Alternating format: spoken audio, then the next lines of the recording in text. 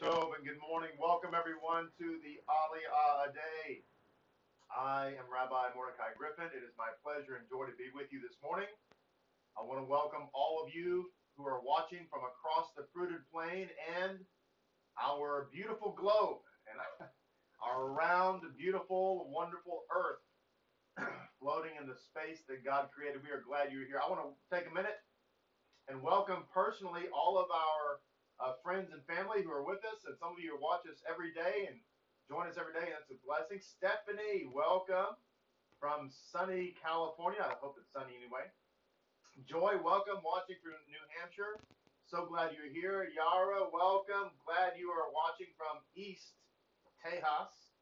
And Juan, the Holy One, glad you were here. One of our local Lapidniks. And Elizabeth, welcome. One of our another local Lapidnik.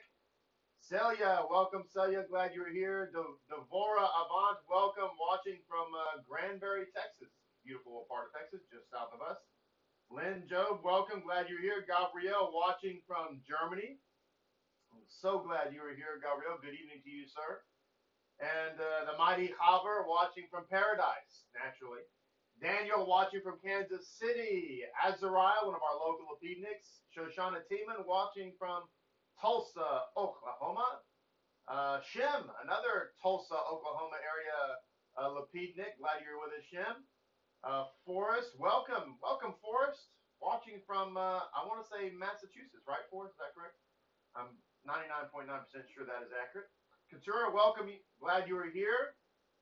Aziza, welcome. Glad you are here. Mary, welcome from Malaysia. Mary, watching from Malaysia. So glad you are here.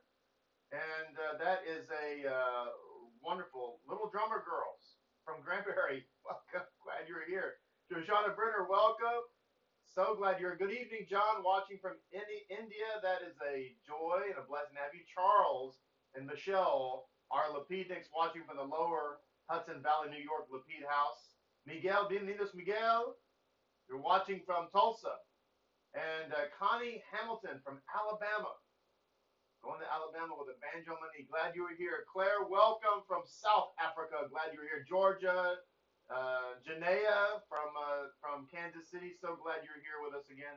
Janaea. Hadassah, one of my beautiful daughters. Glad you're watching, honey. Shiloh Ben David. Simplify. Glad you're here. Diane Bloom. Hadass. Miss Free, welcome. Hadassah Bauer from the Lapid House, Lapid Synagogue, that is, in Tulsa. Sarah Diaz. Hola, Sarah.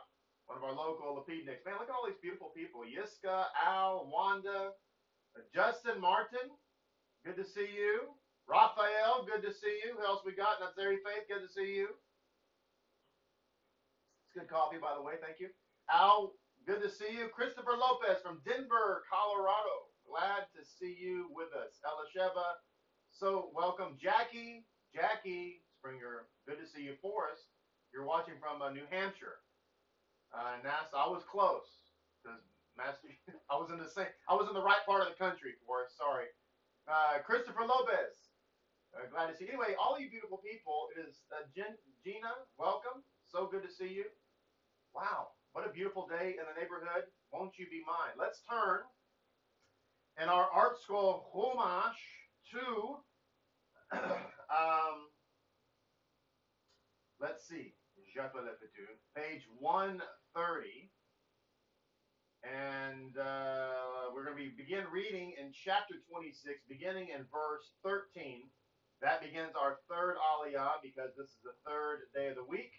And so let's jump right to it because we have some insights. We want to get to it naturally and see what Hashem wants to share with us. So, verse 13. Good morning, Rachel from Tulsa, our other daughter. Good to see you. On our Lapidniks in Houston. Ingrid, good to see you. And Mazel. There's Mazel. Welcome. All right. It says, the man became great. The man became great and kept becoming greater. My wife says this about me every morning. I rise from the bed and my wife greets me with good morning. The man became great and kept becoming greater. Until he was very great. Verse 14. He had acquired flocks and herds and many enterprises, and the Philistines envied him. all the wells that his father's servants had dug in the days of Abraham his father, the Philistines stopped up. I was actually looking forward to commenting on the wells.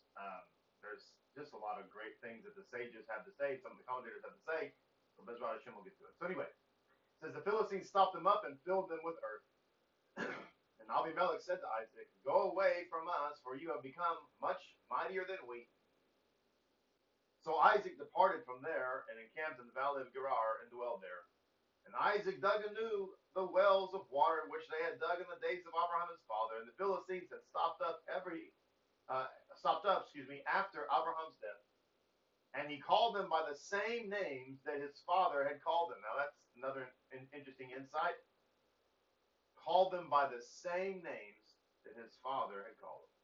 Isaac's servants dug in the valley and found there a well of fresh water. The herdsmen of Gerar quarreled with Isaac's herdsmen, saying, "The water is ours." So he called the name of that well Esek, because they involved themselves with him. They dug another well, and they quarreled over that one also, and he called that name Sitnah. He relocated from there and dug another well, and they did not quarrel over it. So he called its name Rehoboth, and said, "For now Adonai has granted me ample space, and we can be fruitful in the land." All right, we're going to jump right to our sources, right to our insights. Hashem should help us to glean wonderful things today, and we're going to get to it as much as possible. Slick up. All right, so let's see here. Let's discuss the wells, shall we? Now, it says here in the Kehot Chumash, the insights to the wells, because they're digging these wells, there's got to be some significance to them. We have insight here, well, from the Gutnik, there we go.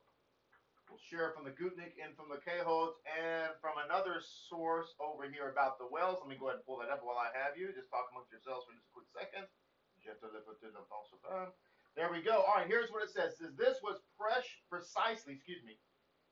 precisely the message Isaac communicated to the world by digging wells. What was the message?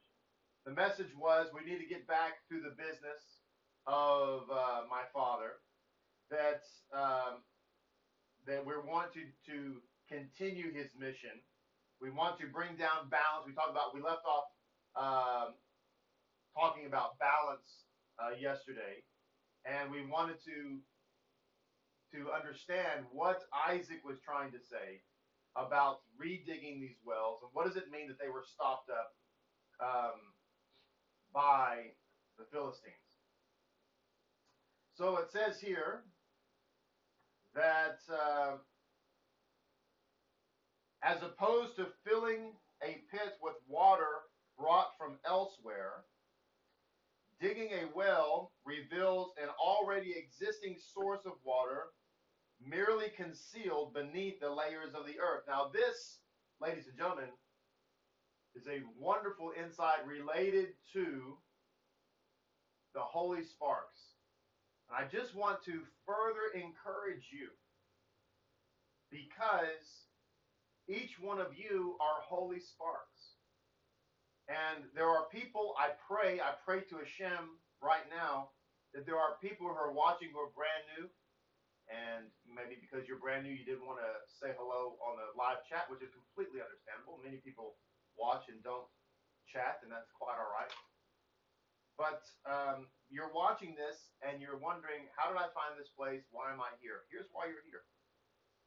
Because you have an existing spiritual well of water that Hashem wants to bring to the surface.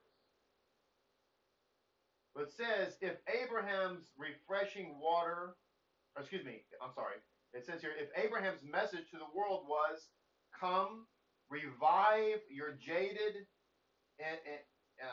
minds, your jaded understanding that's been, callous and made callous by all the idolatry around you. Come and revive it with the refreshing water of divine consciousness. Come, I want you to think about, what did Yeshua say? Yeshua said, during the Feast of Sukkot, on the last and greatest day of the festival of Sukkot, what are we talking about? John chapter 7. He's talking about the last and greatest day. He stands up. What's going on?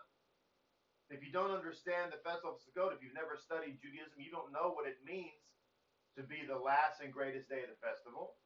The last and greatest day of the festival is Hoshana Rabbah. Now, the actual last day of Sukkot is actually Shemini Atzeret / Simchat Torah. But in fact, that's not really the last day of Sukkot. That's actually a separate, unique, extra festival. The last day, the seventh day of Sukkot, is Hoshana Rabbah.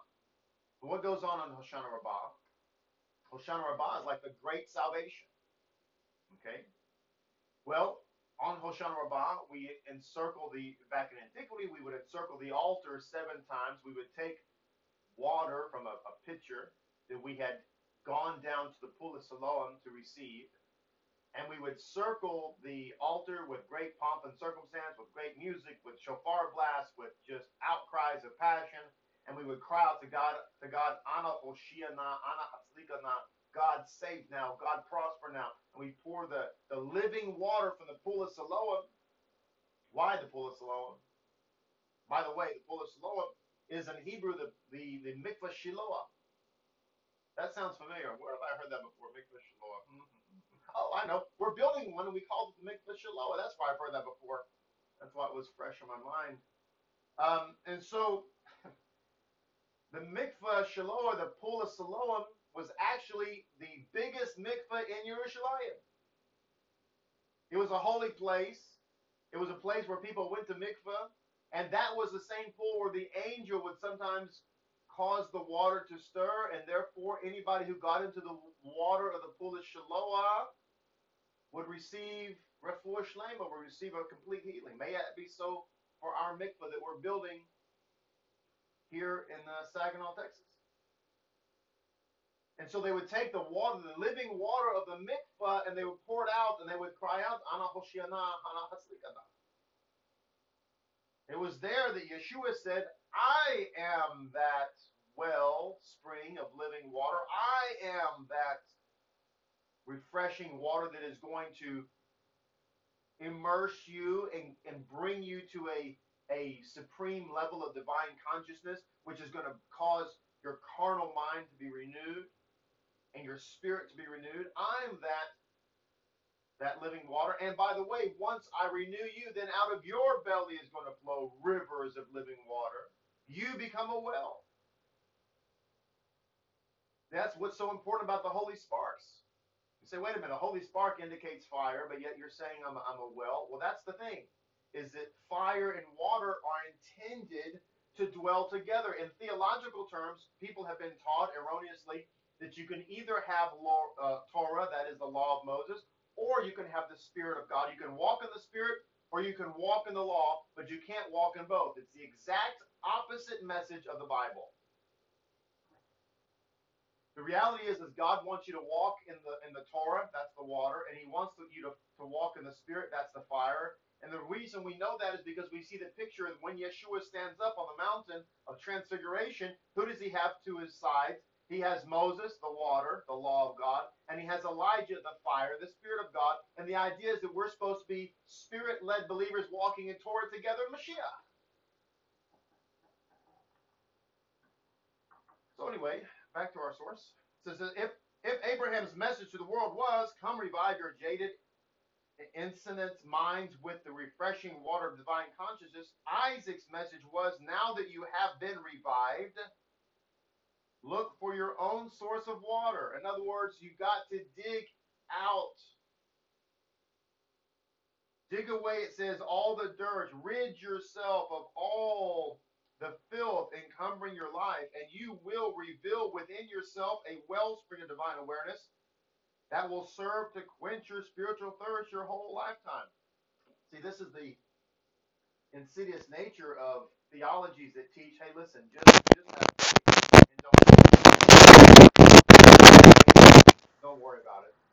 The insidious nature of that is the importance of God renewing our mind and immersing us in Mashiach so that we can be a divine consciousness, then he wants us to study, he wants us to read, he wants us to apply. Why? So that we have the merit of digging out all of that dirt and filth that the enemy has put in us to stop us up.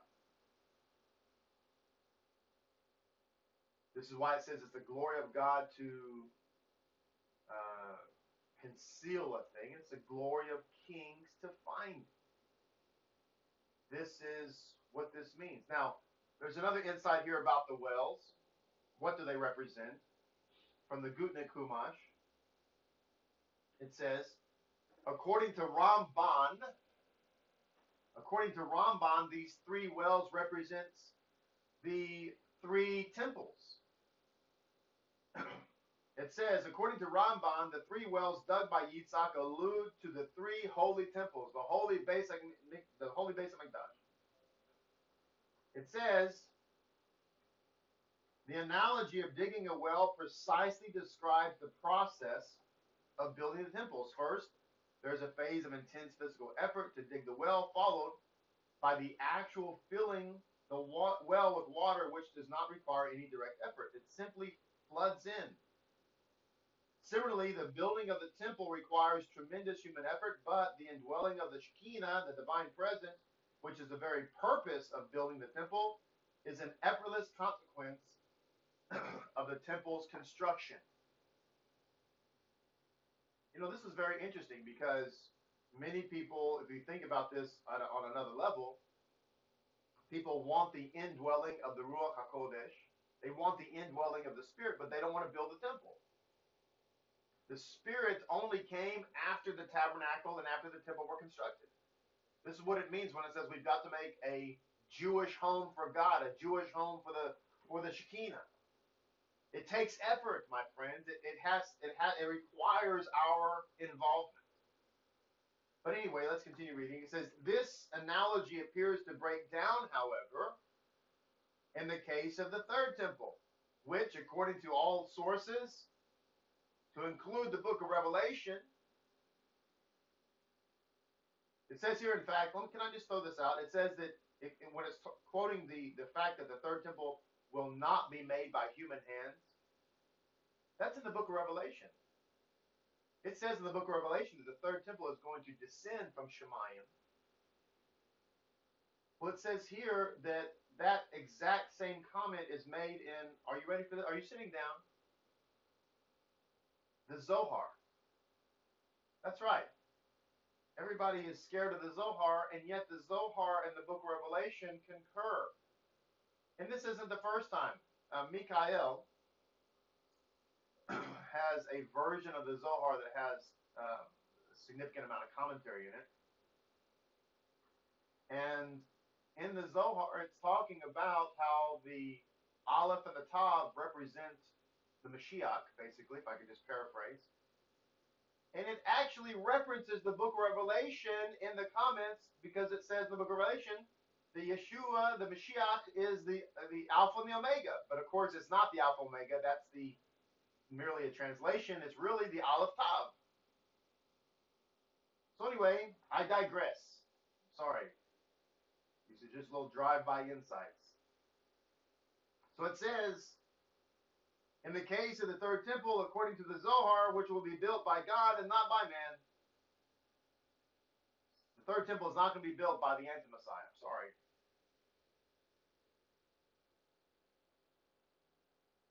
It says, it seems at first glance that Ramban's analogy for the third temple of digging a well is inappropriate. However, it says, even according to the Zohar, the third temple is built through man's effort too. How? It says, not through the physical effort of working with stones and mortar, but rather by the dedicated acts of super-rational mitzvah observance by Jewish people in defiance of the challenges of exile. The cumulative effort, it says here, of these acts are thus described by the Zohar as a building made by God. Though, in fact, it's a building made by human mitzvot, acts that are totally dedicated to God. In other words, as I think I talked about this on, maybe it was on the first day of the week, that, I And I've said this many times, so maybe if I didn't say this then, I've said it before. And that is that we have to understand something that I talked about this, in fact, in our class downtown at the sheriff's office yesterday. That our mitzvah keeping, doing what we do, is not just about us. See, this is what's so important about having a community. And this is again addressing a very common, if you'll pardon me, Gentile mentality. And the Gentile mentality is the Lone Ranger mentality. The Gentile mentality likes to get online and listen to 50,000 different teachers, but never settle on one rabbi, never settle on one community. And the reason for all this is because we've been taught, oftentimes subconsciously, in our theological understanding, to be theologically selfish. What do I mean by that? Well, we've been taught in our theology, again, oftentimes subconsciously, that it's all about us. That we need to be saved. We need to have messages given to us that are relevant to our lives. And that when we show up to the building, I often joke about this, but if you really think about it, it's really true. We won't show up a lot of times if they don't have a good coffee bar. We showed up and wait, they were out of scones, I'm out. The way that people get people to come to congregations that hear messages very often is through serving some kind of food. If they don't have Six Flags Over JC, we're not going to go there. It's all about us. It creates a spiritual millennial mentality that it has to be all about us. It's what do we need? What do I want? This is, if you listen to modern day praise and worship music, just listen to it. If you haven't for a while, listen to it and notice all the I's and me's in there.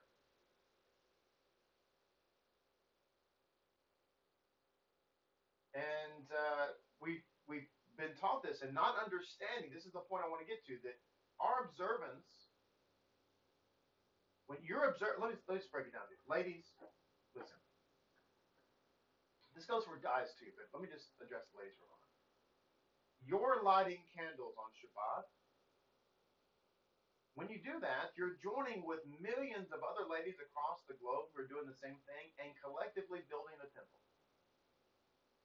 Gentlemen, when we put on tzitzit in the morning, kosher tzitzit, not the belt loop ones, I'm just saying, please don't get angry. You have to have the kosher ones. If you don't know where to get the kosher ones, call our office here at Sarge Shalom, we'll help you. But you put on tzitzit, such a simple act. Well, how much effort does it take to light a candle? Not much. How much effort does it take to put on a tzitzit and say a bracha? Not much. I do it every morning. It takes me like 5 seconds. But collectively, you're doing that with millions of other men, and you're building the Beis Mikdash. It's not about you only. That's the point. Everything we're doing is not about you only. Being a part of the community is not about you only. Your involvement. You show up to the synagogue every week, or you precious people that join us online, it's important. You join us online, we like to see you. But when I see your face or I see your name, like this morning, I sit down, all you people are there. It's amazing. There's 84 people watching live right now. It's encouraging to me. You know what it does to me? It inspires me. Wants me to dig deeper, wants me to be better, wants me to have more insights, wants me to do everything I can to ignite a passion in your life, ignite a passion because you've ignited a passion in my life. So you show up at the synagogue and you see somebody and you think, I don't know, is my involvement here, that doesn't matter? Yes, it does. When people see your face, they get excited. They have somebody to whom they can say, Shabbat Shalom. Shalom Aleichem. Anyway, it's important. Not just about us. When people leave community and when people are out there lone rangering, the number one problem is they've made it all about them. So anyway, I just want to encourage you that your involvement, my involvement in the community is important. We just got through reading about the third well. By the way, if you're don't understand, we're building the third well now, the third temple. That's what this is all about. Lapid Judaism is about bringing Mashiach. How are we bringing Mashiach? by bringing souls into the kingdom. This is why we davened yesterday. We fasted yesterday, and it's just the first of many times we're going to fast this year, Bezrat Hashem, to bring in the holy sparks, because it's critical.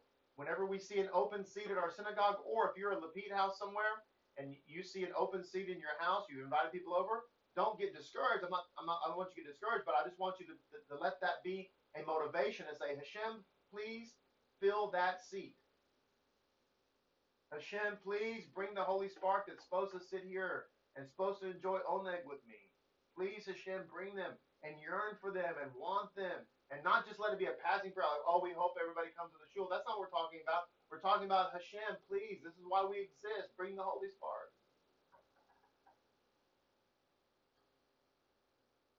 So it says converts in the wells. What's this inside? This comes from Rabbeinu Bakia. What else do the wells represent in our life? In this meaning. It says, according to Rabbeinu Bakia, some commentators claim that the wells are allusions to converts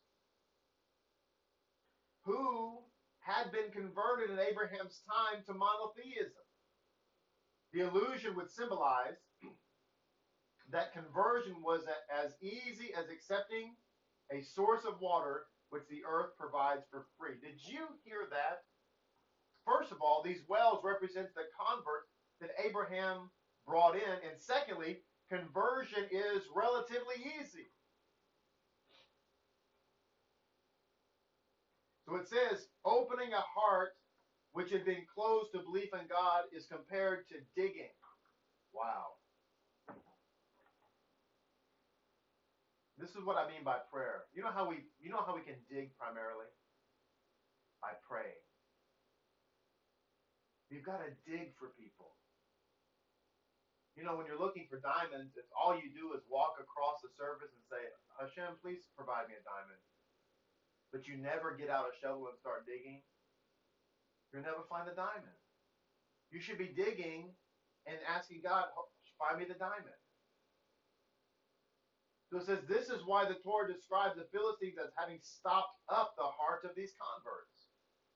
That is, fill them with dust, fill them with bad teaching, bad theology. This is why we need to pray for people. Hashem, please remove the dust from their hearts.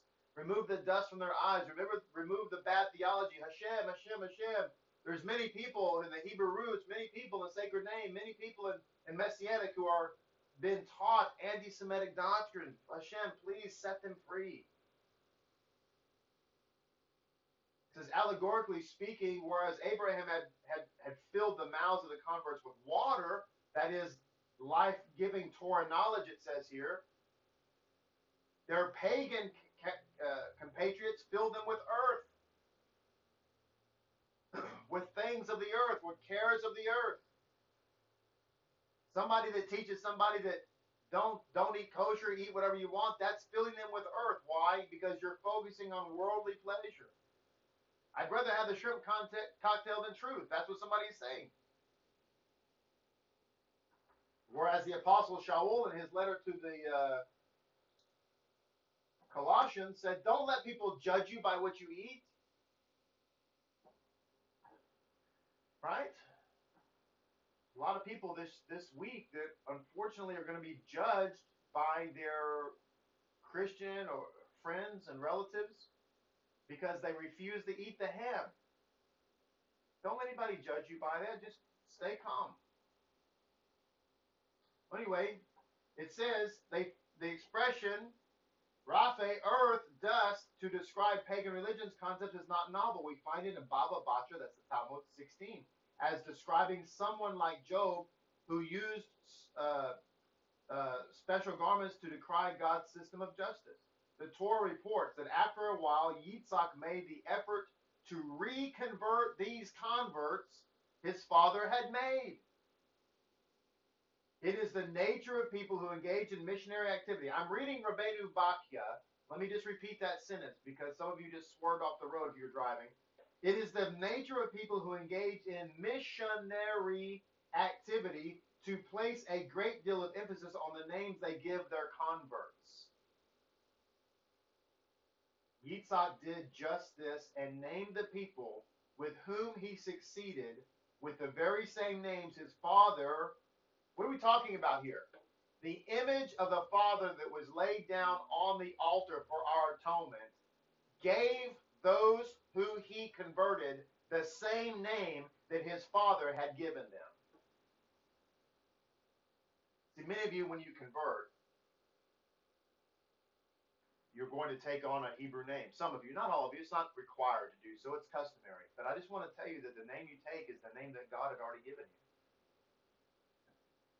He's allowed you to find it.